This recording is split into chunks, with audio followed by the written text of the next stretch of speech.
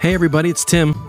Welcome back to the LOH Church podcast.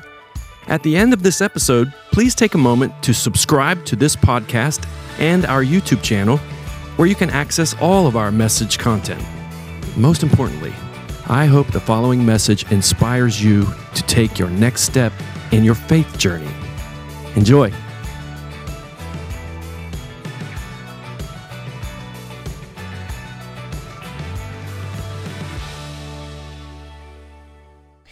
This series is especially for those who have a lot of questions about faith. Maybe you had a lot of answers and now you have a lot of questions. Why God? Why not God?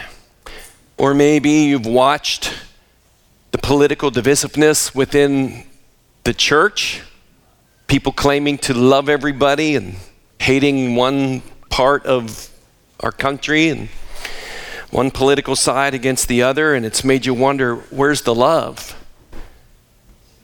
Or maybe you've gone through trauma or tragedy, as all of us do sometime or another, and some of those verses that you held to and believed and trusted and people believed for you didn't happen. And then again, we hear from time to time of great Christian leaders who fall from great and fall from grace. And then over the past few years, a lot of popular Christians in the music world and worship and a lot of the millennial age are saying they're deconstructing their faith and no longer believe in the faith that they grew up believing so strongly.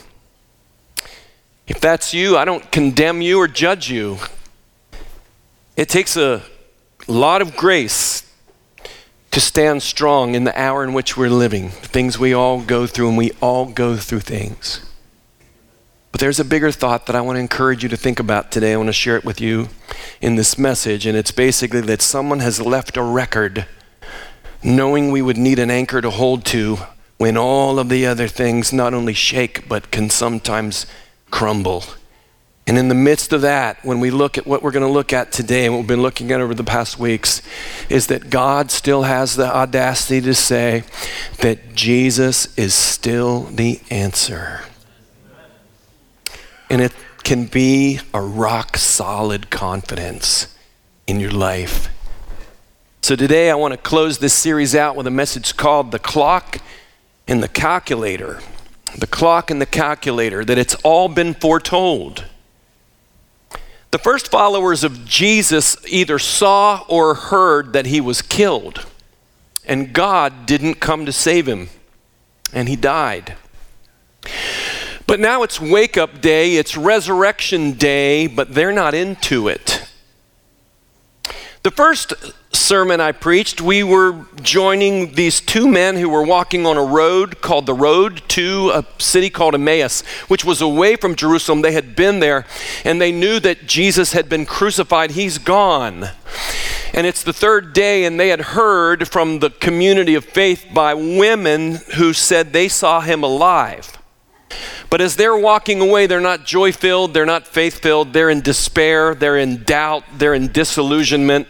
And in some mysterious way, the risen Christ joins their walk toward Emmaus, and they are kept from knowing that it's him. I don't know what that was about, they're inexplicable, but that was the case.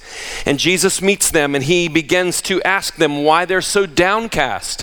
And they stop in their tracks and they say, "Are you the only person living in Jerusalem at this time, and you don't know what's happened?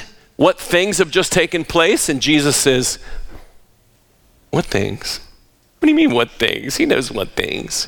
And they say about Jesus of Nazareth, and they said, "We had hoped." Thus, this series. We had hoped. We had hoped. He was mighty in the power of God, and he did wonders and signs, and they killed him. But we had hoped. And then these women come and tell us they saw him alive, and that's where we pick up this story. It's wake-up day.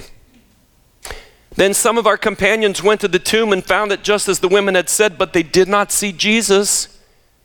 And he said to them, "How foolish you are, and how slow to believe all that the prophets have spoken."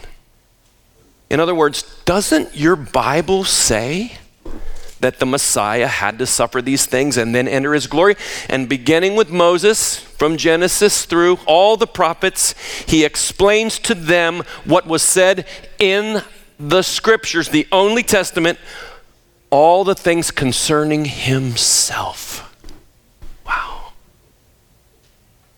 These events were on God's calendar with such precision that it's mind-blowing.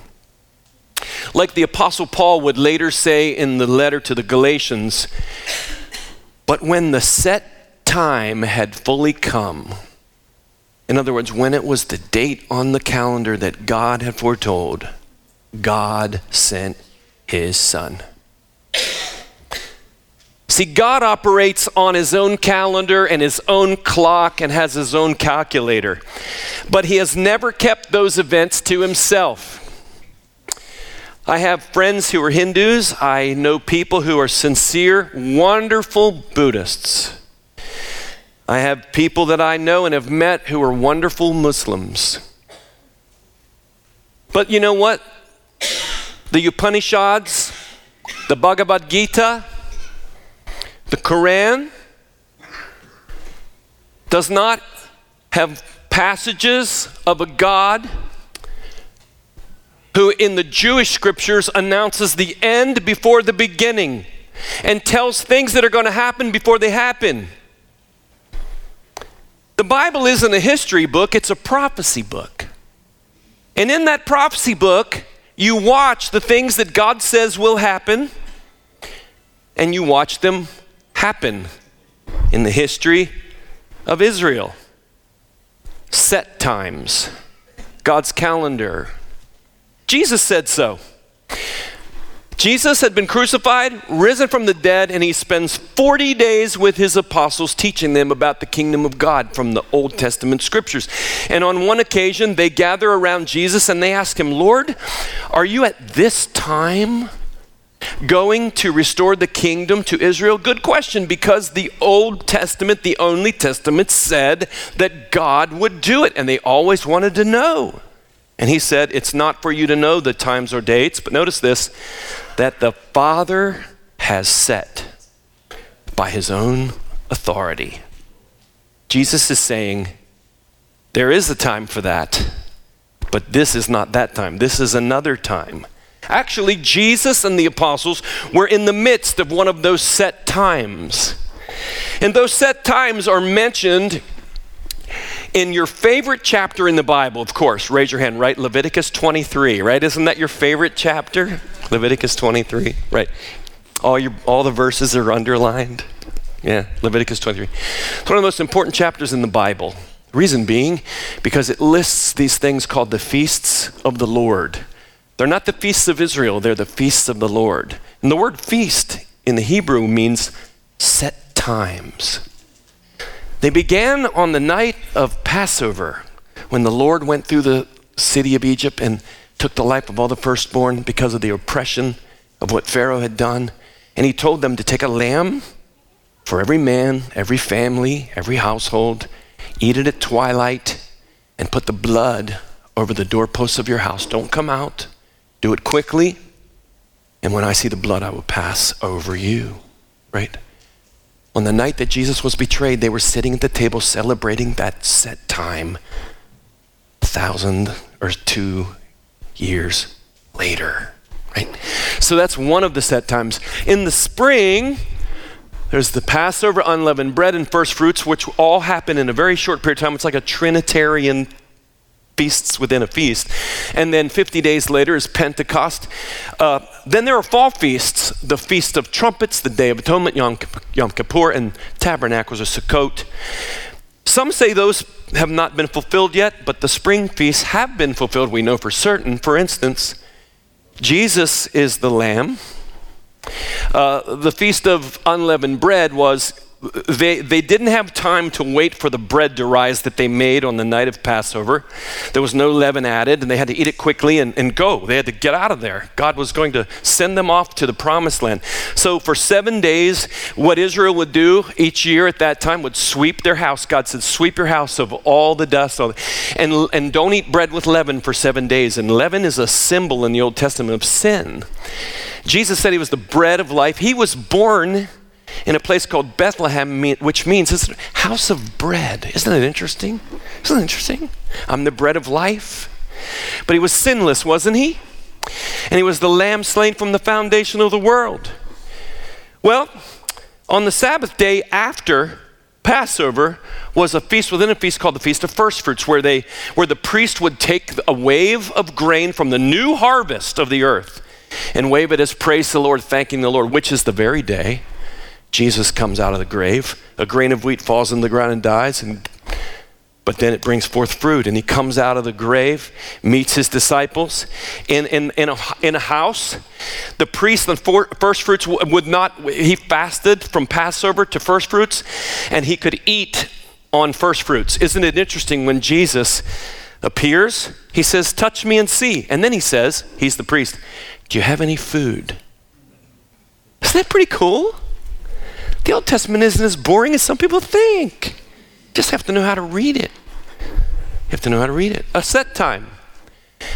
49 days after the Sabbath, they count the time called the Feast of Weeks, or the Feast of Harvest. The Greek word is Pentecost, meaning 50 Pentecost. It's the day, and you know what? On that very day, when the day of Pentecost had fully come, God poured out the Holy Spirit.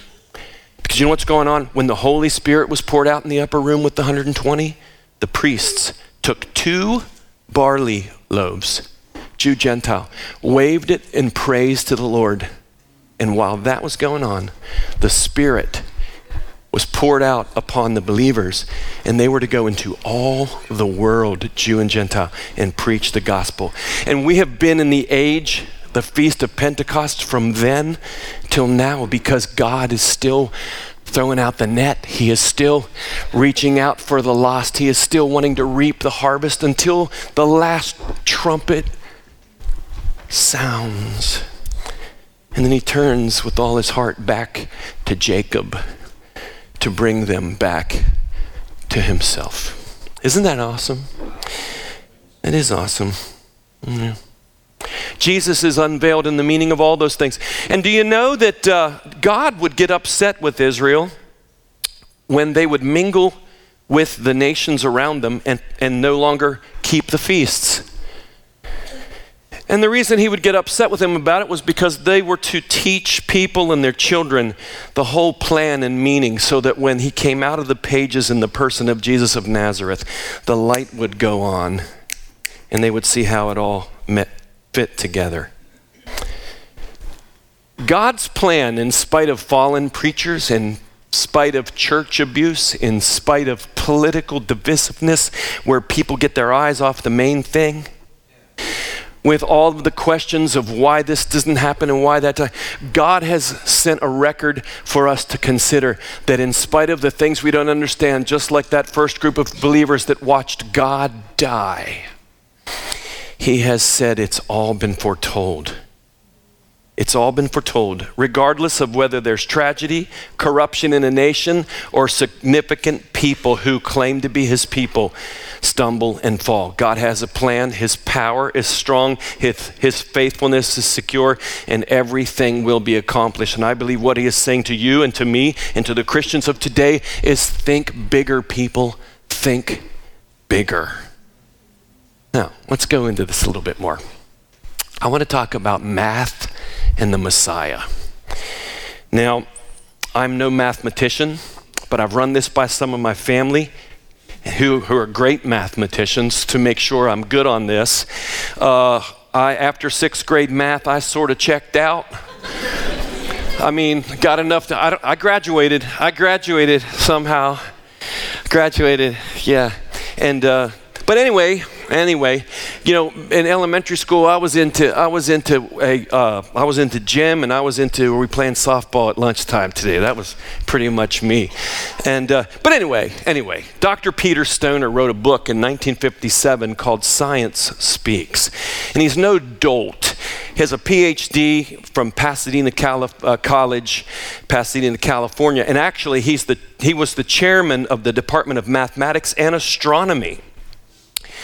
He's also a believer and was passionate about Bible prophecies, and he got a group of 600 kids who were in college at that time from InterVarsity Christian Fellowship, and he got them together to look at just 8 of the prophecies about Messiah and to see how Jesus lined up with that, and to do a statistical probability, a mathematical investigation on what are the odds. And so that's what that book is about, and I'm not going to try to ruin all he said by trying to tell you what it means, but I'm just going to give you some highlights from the book. I don't know if it's still in print, but we put that on the screen so you can check it out, and you can find it, Google it, and you can get all what I'm saying. But I'm just going to give you 8 of the prophecies, and the ones that I'm giving you, some of them were spoken. They're all different people that spoke them. Zechariah, Micah, David. David's prophecies are 1,000 years before Jesus is even born. Micah's are 500 years. Zechariah's 400. Malachi, 400 years before Jesus is even born. Number 1, the Messiah will be born in Bethlehem, Micah 5:2. Number 2, a messenger will prepare the way for him, Malachi 3:1. The Messiah will enter Jerusalem as a king, this is, riding on a donkey. Right? That's not the way the king would come to town, by the way. Zechariah 9:9. Here's another one. The Messiah will be betrayed by a friend and suffer wounds in his hands. Zechariah 13. This is in the 400 BC era that this prophet's saying that this will happen to the Messiah. The 5th one. The Messiah will be betrayed and even gives the amount of the payoff, 30 pieces of silver. Zechariah 11:12. Number 6, the betrayal money will be used to purchase something, and it says exactly what? A potter's field. That's 400 some years before Jesus is born. Number 7, the Messiah will remain silent when he's judged. Didn't speak. Isaiah 53:7. And 8, he will die by having his hands and feet pierced. Psalm 22, which was given 1,000 years before Jesus was born. So they multiplied all these things, dividing the number by an estimate of the number of people who lived from those times until the present time. This was 1957, so the numbers are a little different now. But what would be the odds of all 8 of those prophecies being fulfilled by one person, even accidentally? And they came to the probability of being 1 in 10 to the 17th power, which for a 6th grade level trouble with long division guy, I'm just like, that must really mean something. But for the math people here that really know what that is, that's 1 in 100 quadrillion. So that was 8. Then they said, what about 48 of those prophecies? That would be 1 in 10 to the 157th power. And then he used an illustration. He said, let's just pretend. He said, if we took electrons, it takes 2.5 times 10 to the 15th power of electrons, if you laid them out in a single line, to just make a line 1 inch. Suppose we would make a ball of electrons that had the ability to extend out in number from Earth to the distance of 6 billion light years away, light traveling at 186,000 miles a second. And suppose we had this tremendous amount of electrons, 10 to the 157th power, and we were able to make 500 of those balls with the same radius. And then say we work day and night, and it would take us 10 to the 10th times the 6 billion to go all the way back to creation to use up all those electrons. I'm just like, And he said, then what if out of all those electrons you put a mark on just one? Just one. And you found your favorite atheist professor here at Pasadena College. And you asked him on the first try out of all those electrons to pick the one with a mark, and he did it. That's the odds of one person fulfilling 48 messianic prophecies. But there are 350 messianic prophecies. And in a 24-hour period of time, Jesus of Nazareth fulfilled 16 of them in 24 hours. Not 24 years. 24 hours, one person fulfilled 16, and there were 350 that he fulfilled. He goes on to say, any man who rejects Jesus as the Son of God is rejecting a fact proved perhaps more absolutely than any fact in the world. But our relationship with Jesus doesn't have a lot to do with logic, does it? It has a lot to do with something else going on inside of us. Let me do the math in the Messiah on something else. There was a prophet by the name of Daniel. Daniel lived in the 6th century BC. Before that, there was a prophet by the name of Jeremiah who was used by God to tell Israel that God was going to judge them, that the Babylonian Empire was going to invade Israel and take them captive because they had not listened to the prophets and they let their heart go after other gods, and he had warned them and warned them and warned them for years and years and years that they didn't listen.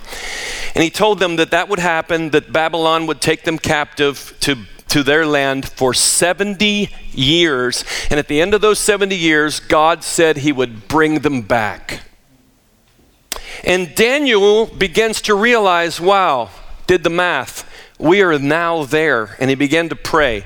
He began to cry out to God. He began to ask God for forgiveness. He began to repent for his sins. He began to repent for the sins of the nation and ask God for wisdom. And God heard him and sent an angel. The name of the angel was Gabriel. Same angel who 5 centuries plus later would visit a young maiden girl named Mary in the hills of the Galilee. But Gabriel says this to Daniel: consider the matter and understand the vision. 70 weeks are determined for your people and your holy city. The word determined in Hebrew means to cut out. It would be like, this is all of time. And I'm going to cut out of all of time 70 weeks for a purpose for the whole world to accomplish certain things. To finish the transgression, to make an end of sins, to make reconciliation for iniquity, to bring in everlasting righteousness, to seal up vision and prophecy, and to anoint the most holy. The word Mashiach, Christos, means anointed one. So when is this happening? This is somewhere in 586 BC is when they were taken captive. 70 years since then, this is when he's hearing this. 70 weeks, let's do it.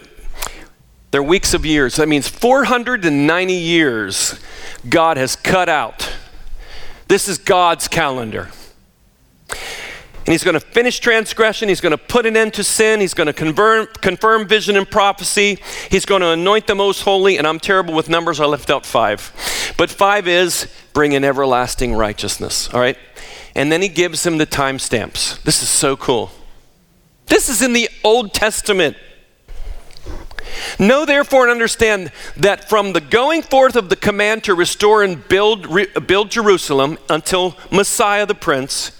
In other words, when this happens, push the stopwatch button to on.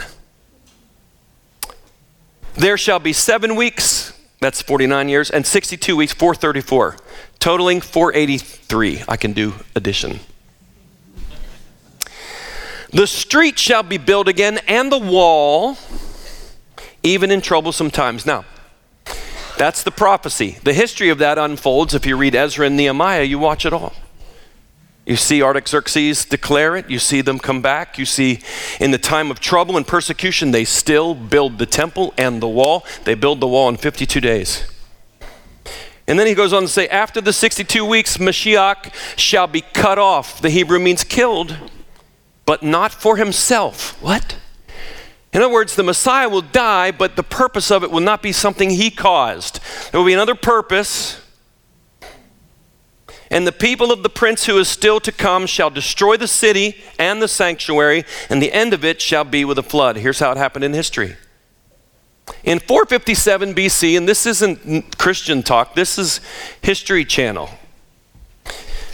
Artaxerxes made a decree in 457 BC.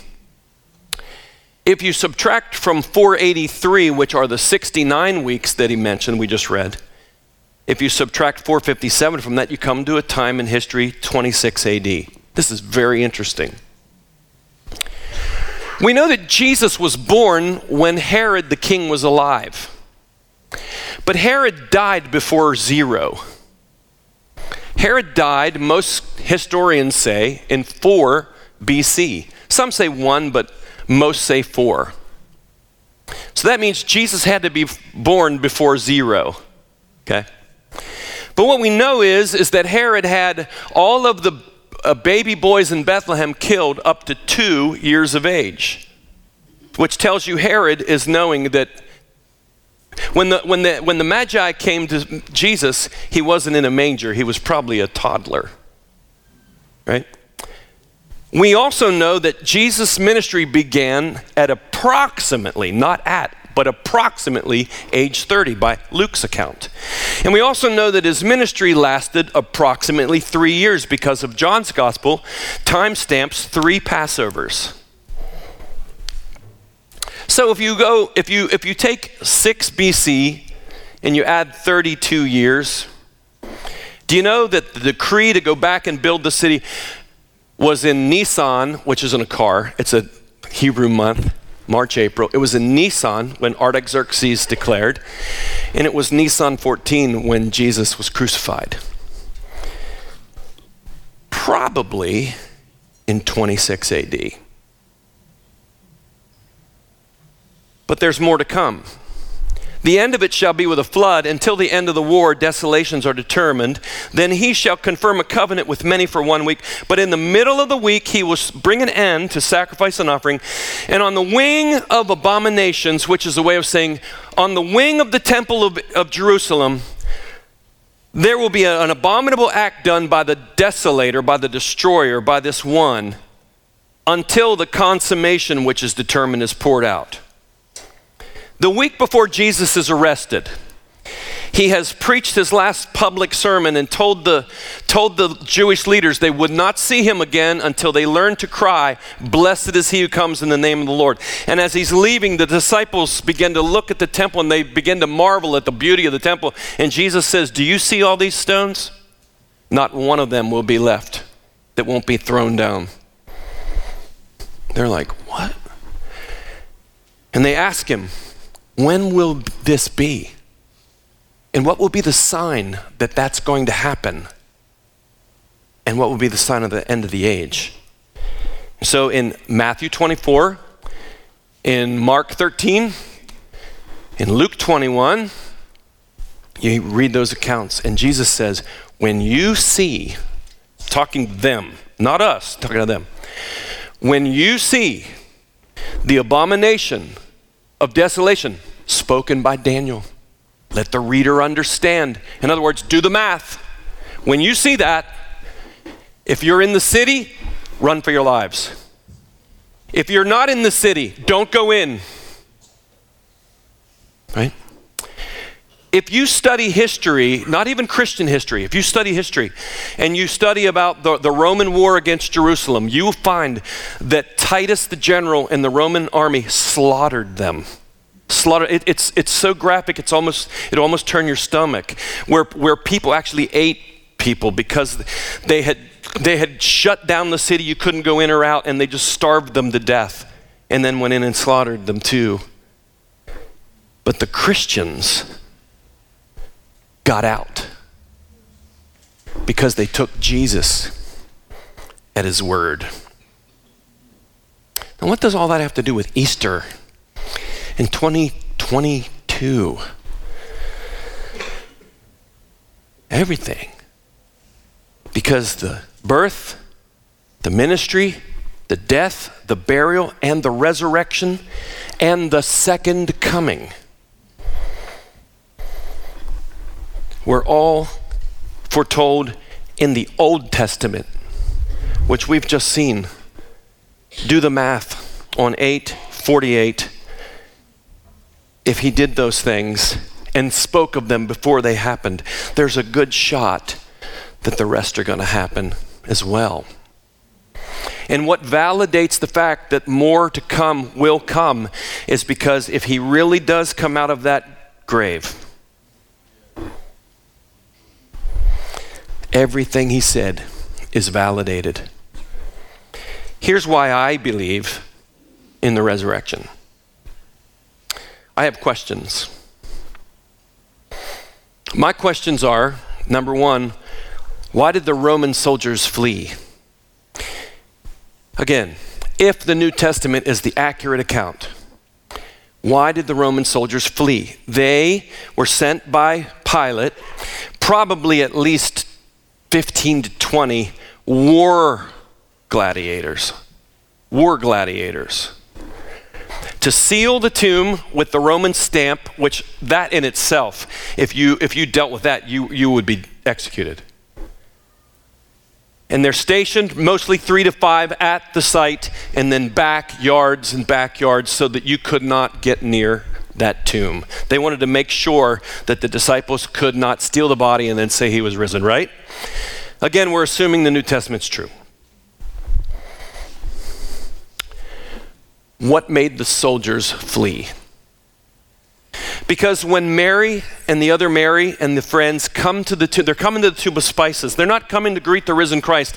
They know that Nicodemus and they know Joseph of Arimathea anointed his body for burial and now it's been 3 days or more and they love him and they don't want there to be a stench, and so they come to redo that. And the light bulb goes, how are we going to get the Roman soldiers aren't going to do that. How are we going to move the stone away from? When they get there, there's no Roman soldiers. I want to go back to that in a minute, but here's another reason why I believe. The way the Gospels are written, if these guys were trying to convince all of civilization that their guy died, but they didn't want to face that, so they made up this story, it's a poor way to sell a convincing lie. They include in it the doubt of the disciples to the words of the women.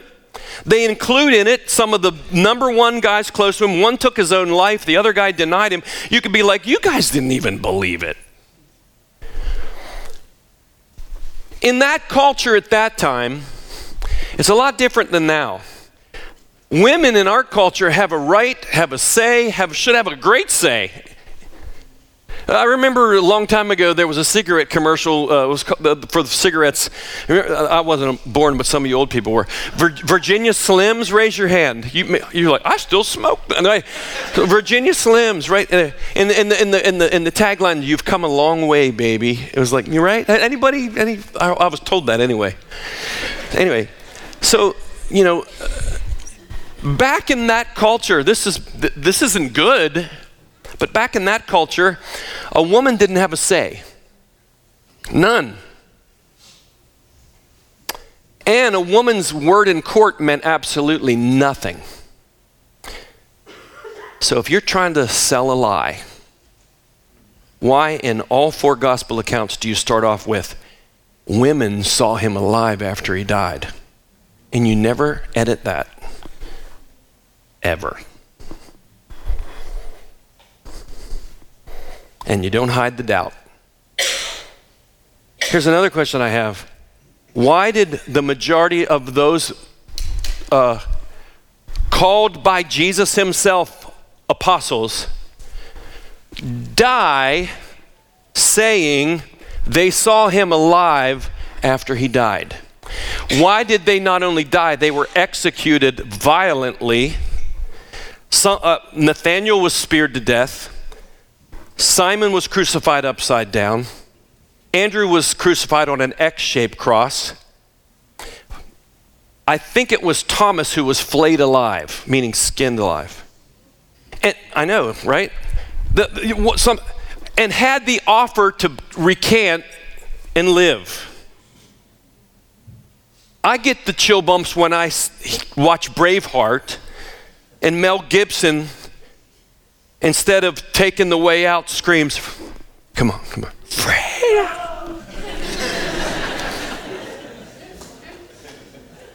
Who did that? I love you. In the back? If I had an extra chocolate bunny, it would be all yours, brother. I had to buy mine this year. And I got a big fresh jar of peanut butter. I'm going to dip that bad boy tonight and just chomp the ears right off that thing. Return to my childhood. Yeah. But they all died saying they saw him alive. But to say differently would have been a lie. But here's why I believe. Another reason. Because arrow is my arrow that hits the bullseye. You're like, what does that mean? So, when they're walking to the tomb, they say, who can we get to move the stone from the entrance of the tomb? What they would do, the stones were so heavy, they would build so there would be like a little ramp. You could roll it down and it would be secure. To move it away from the entrance would take a couple people with some sort of mechanism to create leverage to push that back because it's too heavy for someone to move it. So these women, they're thinking, they're so in love with Jesus, even in his death, that they're thinking with their heart, God love them. And then they're thinking, what are we going to do? The soldiers, who's going to move the... When they get there, the stone is not just lodged back away from the entrance, it's arrowed. The Greek word A-I-R-O. It means not this, it means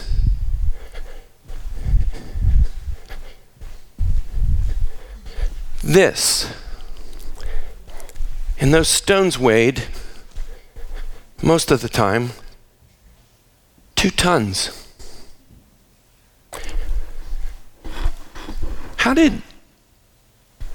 Who moved the stone? Not from the entrance. Who arrowed the stone? Answer, if the New Testament's correct. An angel comes down, soldiers are there, and it says that he picked up the stone and carried it and sat on it. Again, that's probably not true. We're all here just making up this game. But let's say it happened. Now, if I was directing the scene, the next Easter musical, I want to claim director's rights on this, because the way I'm going to do it is the way I want to see the videotape of that in heaven someday. I hope the angel came down, took the stone, and did like Harlem Globetrotters. Or on the toe. And then when he sat on it, looked out at the gladiators and went, boo.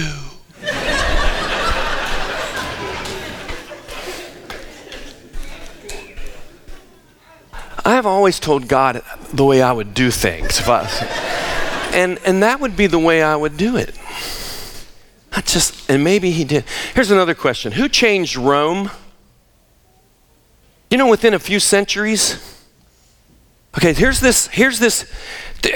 Jesus of Nazareth. Now Jesus Christ is so Jesus Christ that people don't even really identify. It's religious. It's in some place. It's just Jesus Christ. He's like this, like Robin Hood. He's like, no, Jesus of Nazareth lived. That's a fact. You can't do the thing, he wasn't even real anymore. Even atheists know that if you just study it, Jesus of Nazareth lived, right? And he was a peasant that lived in the North Galilee, very poor. And he begins to preach, so much so that people all the way from Jerusalem without cars come out to hear him. People from Syria come out to hear. But here's the thing, and to leave your job, you had to work to eat. I mean, literally. I mean, you got paid so you could eat. These people were very poor all through Israel, very, very poor. And the poor people heard him gladly, but they came out to these places, and the Sanhedrin documents, the Sanhedrin documents say, this isn't Christian, this isn't people trying to work this deal. The Sanhedrin documents say that people came out from everywhere to hear Jesus of Nazareth. Now here's the thing. How could you hear him? I mean, if you're out by the thousands, if you have 5,000 men plus women and children just at the event where he feeds the multitudes, right? How do you hear him without microphones, without audio, without any of that? How do you project? The Sanhedrin documents say they came because of the cures. I'm not talking about the TBN evangelists saying it.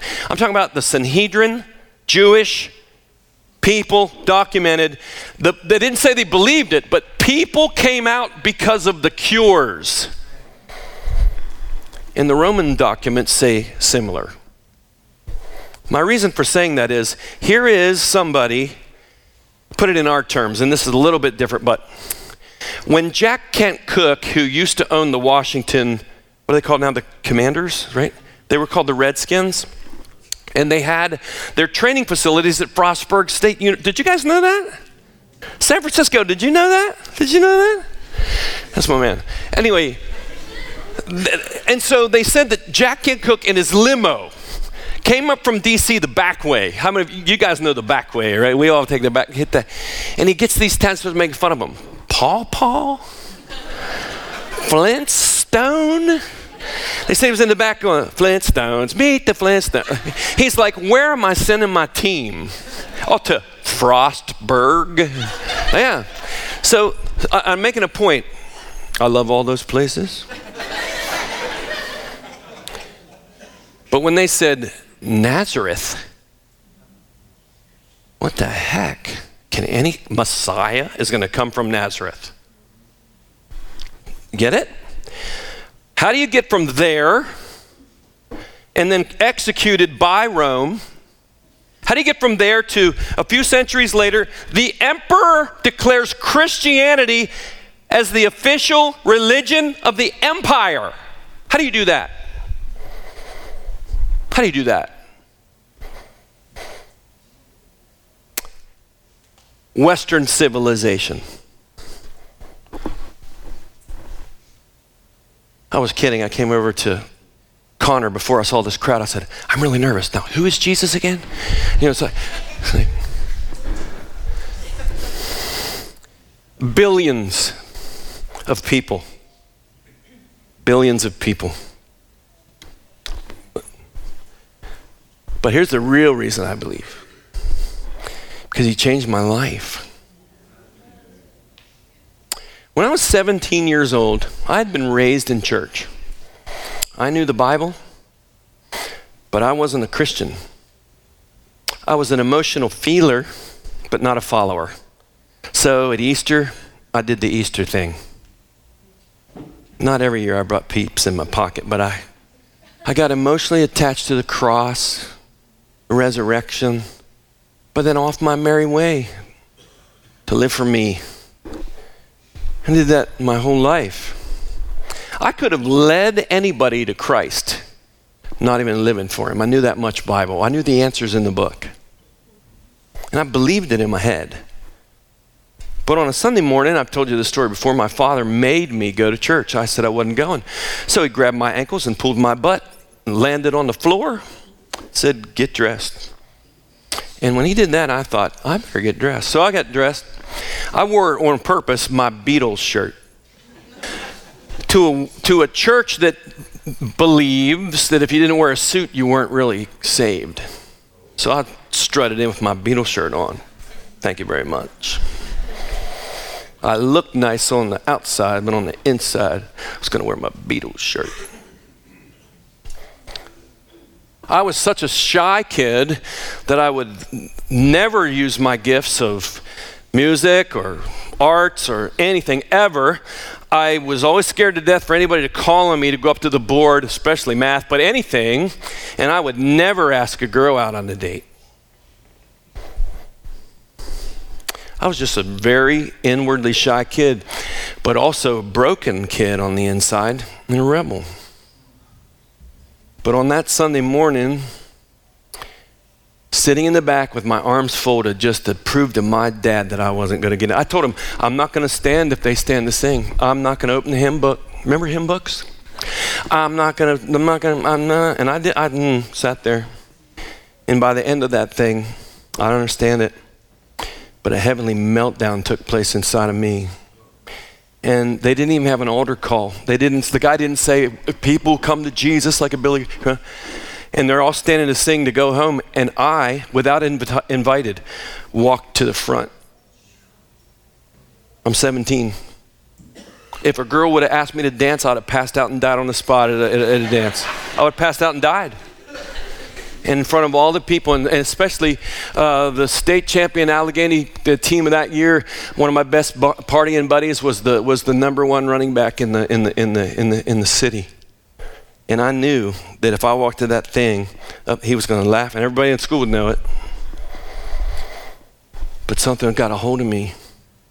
And I went to that altar and I just knelt there and the power of God hit my life. I went home, found a Bible I'd had since I was 8 years old. I was 17 and I started devouring that book like a starving soul. I began to read it like I was looking for treasure buried. It was spring break at Allegheny College and I went from this kid that wouldn't say boo to anybody. I went back to Allegheny College and talked to everybody about Jesus. And I lived in Bel Air, not Bel Air like Maryland, but Bel Air out there, Bel Air, that way, out there, Bel Air, south. And I lived in the lower part of Bel Air, and this is no lie. And I'm not bragging, I'm just saying this is what I did. I went from that to this. I went to every house myself in lower Bel Air, knocked on the door, 17-year-old kid and said, can I tell you about Jesus Christ? Nope, boom. Went off to the next house. Now, who would do that? I did that. And I didn't do that because I was something, I couldn't help it. I guess when you're raised from the dead, you got to tell someone. I don't do that every day of my life, but I went from that kid that was afraid to do anything, and I haven't shut up since.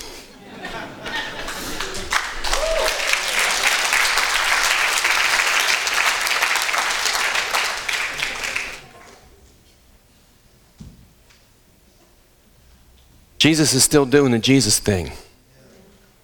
He's changed people and he's changing people in China. He's changing people in India. There are people in Southeast Asian islands that believe that Jesus is the Son of God. There are people in South America and Australia. There are Hindus converted to Christ. There are Muslims converted to Jesus having dreams of Jesus Christ in their sleep.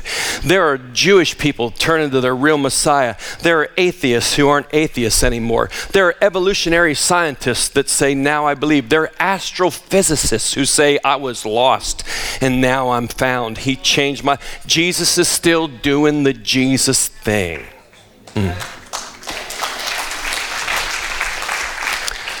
I want to ask you to do something. I want you to make a decision about something before you leave. Questions. I want you to consider to sync your watch. Now, my watch right here doesn't even work. But it matches my boots. And I never know what time it is anyway, so who cares? But I'm not asking you to look at your Apple Watch. I'm not asking you to ask Alexa to remind you what time it is when you need to do something at 4 o'clock today. Although, God's watch. Jesus said, when you see these things, and there's another 7 years to come at the end of the age, and Jesus said, I'm going to come like a thief in the night, and there are going to be people that are not going to be ready. They're going to be eating, drinking, marrying, giving in marriage, just like business as usual, up to the day. Sync your watch. Secondly, have you saved the date? What date? The cross. In other words, you, whoever you are, if you're watching, listening. What are you doing about the historical fact of Jesus of Nazareth? And that date I'm talking about is that date on that hill.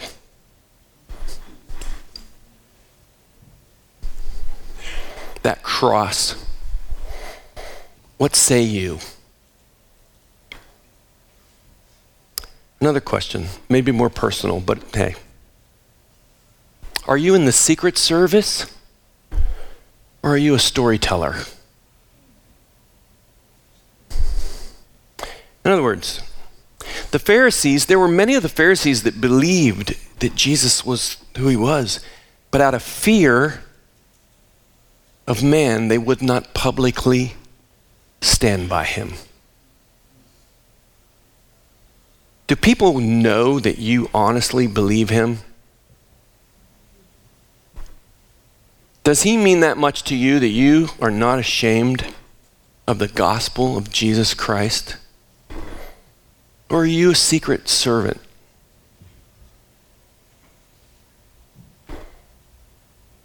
He is looking for storytellers because his power is released through this story and your story.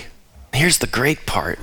You don't have to be an expert storyteller because God uses frail, broken people who have one thing in common.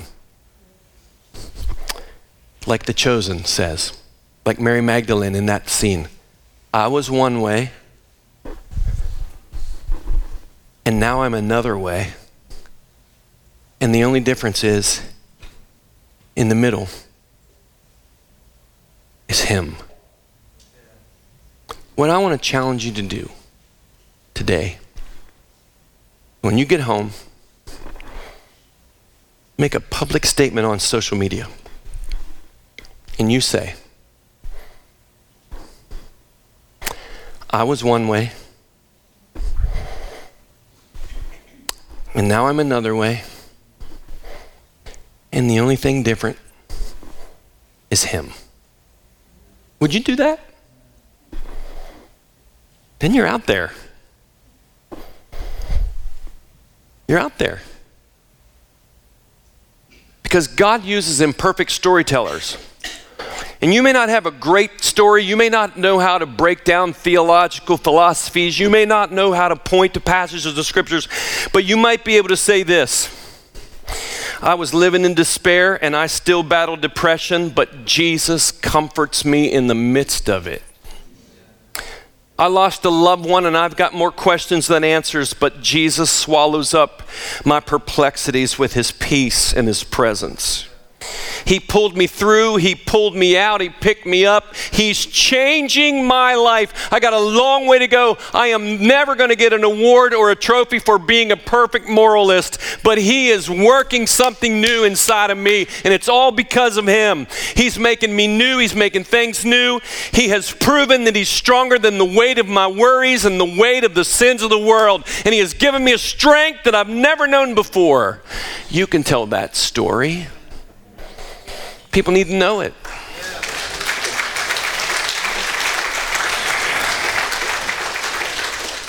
You can say these three words, come and see. You can say these three words, come and believe. And God tells us these three words, go and tell. Go and tell. Tell your story. Tell your story. I don't want to say goodbye to the resurrection until next year today. I want to say goodbye to a life that isn't living considering the resurrection every day. Because life is hard and it's also beautiful, and everybody out there and everybody in here needs a Savior in order to walk through all the hard and the beautiful in a way that it doesn't take you out. And so with that said, I want everybody to stand, and I want to leave you with this word right here. This word right here. I love this. Look at this. And they went out and preached everywhere. And most of them weren't preachers. They were just storytellers.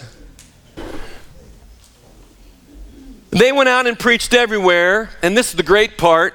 the Lord working with them and confirmed the word through the accompanying signs. I could tell you a lot of stories, but it sound bragging, and in brag, I could brag about Jesus, but I've watched God do things through where he would tell me I would be in a supermarket, or I'd be on the boardwalk at Ocean City, or I'd be in a deli in South Florida, or wherever I'd be, and not all the time, but every now and then when that knower of your knower says, talk to that person, just go over and tell them you don't even know where it's going to go, and the next thing you know, there's a story that unfolds and a God happening happens. Not because I was a preacher, I was listening to him tell me to do it. There are accompanying signs waiting for you on the other side of go.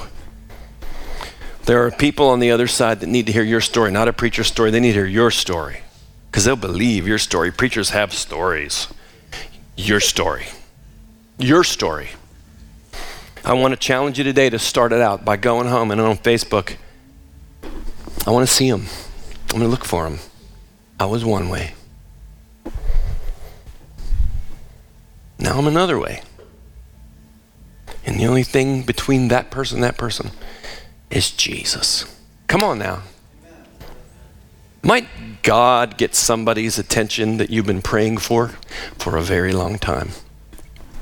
You'll see. You never know unless you go. And they went out and preached everywhere. And the Lord accompanied them with awesome signs. Would you bow your heads, please? All over this room, I want to pray, Lord, for every man, every woman, every young person, that you are creating a moment like you did for me, a turning point of faith in your life, your death, and your resurrection, and there is a gracious, powerful, personal invitation for them to come and see. Open their heart.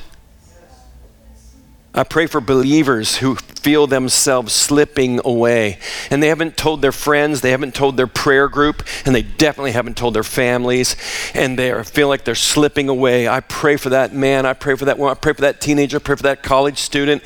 I pray, oh God, you know, help them to know you know, and I pray that you'd come up close to them with your presence, even in the midst of their perplexities, and envelop them with your breath from heaven and touch them, Lord, touch them.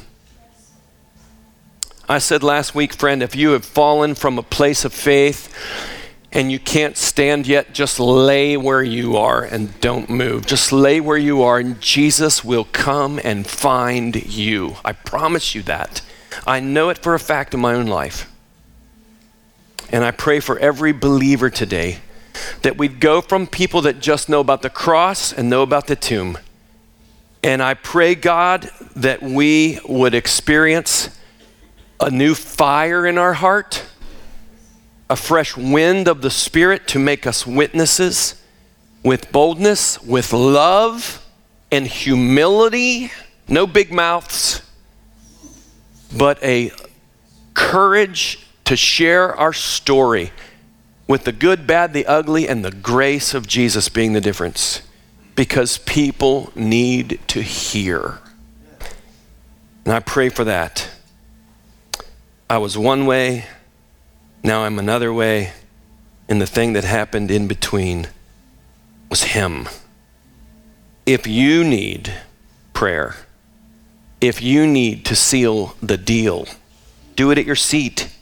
But maybe you're wondering, man, my heart's beating out of my chest, brother. Tim, would you freak out if I came up for prayer? Absolutely not. From one freak to another. Let's be Jesus freaks. And just let him have our lives. Father, I pray you draw every person, make something beautiful in every life today in your name. Hey, this is Pastor Dustin, and thanks for listening. If you live in the Western Maryland area, we would love for you to engage with us at one of our weekend services or weekday gatherings. For directions, service times, and information about our fabulous children's and student environment, please visit myloh.church.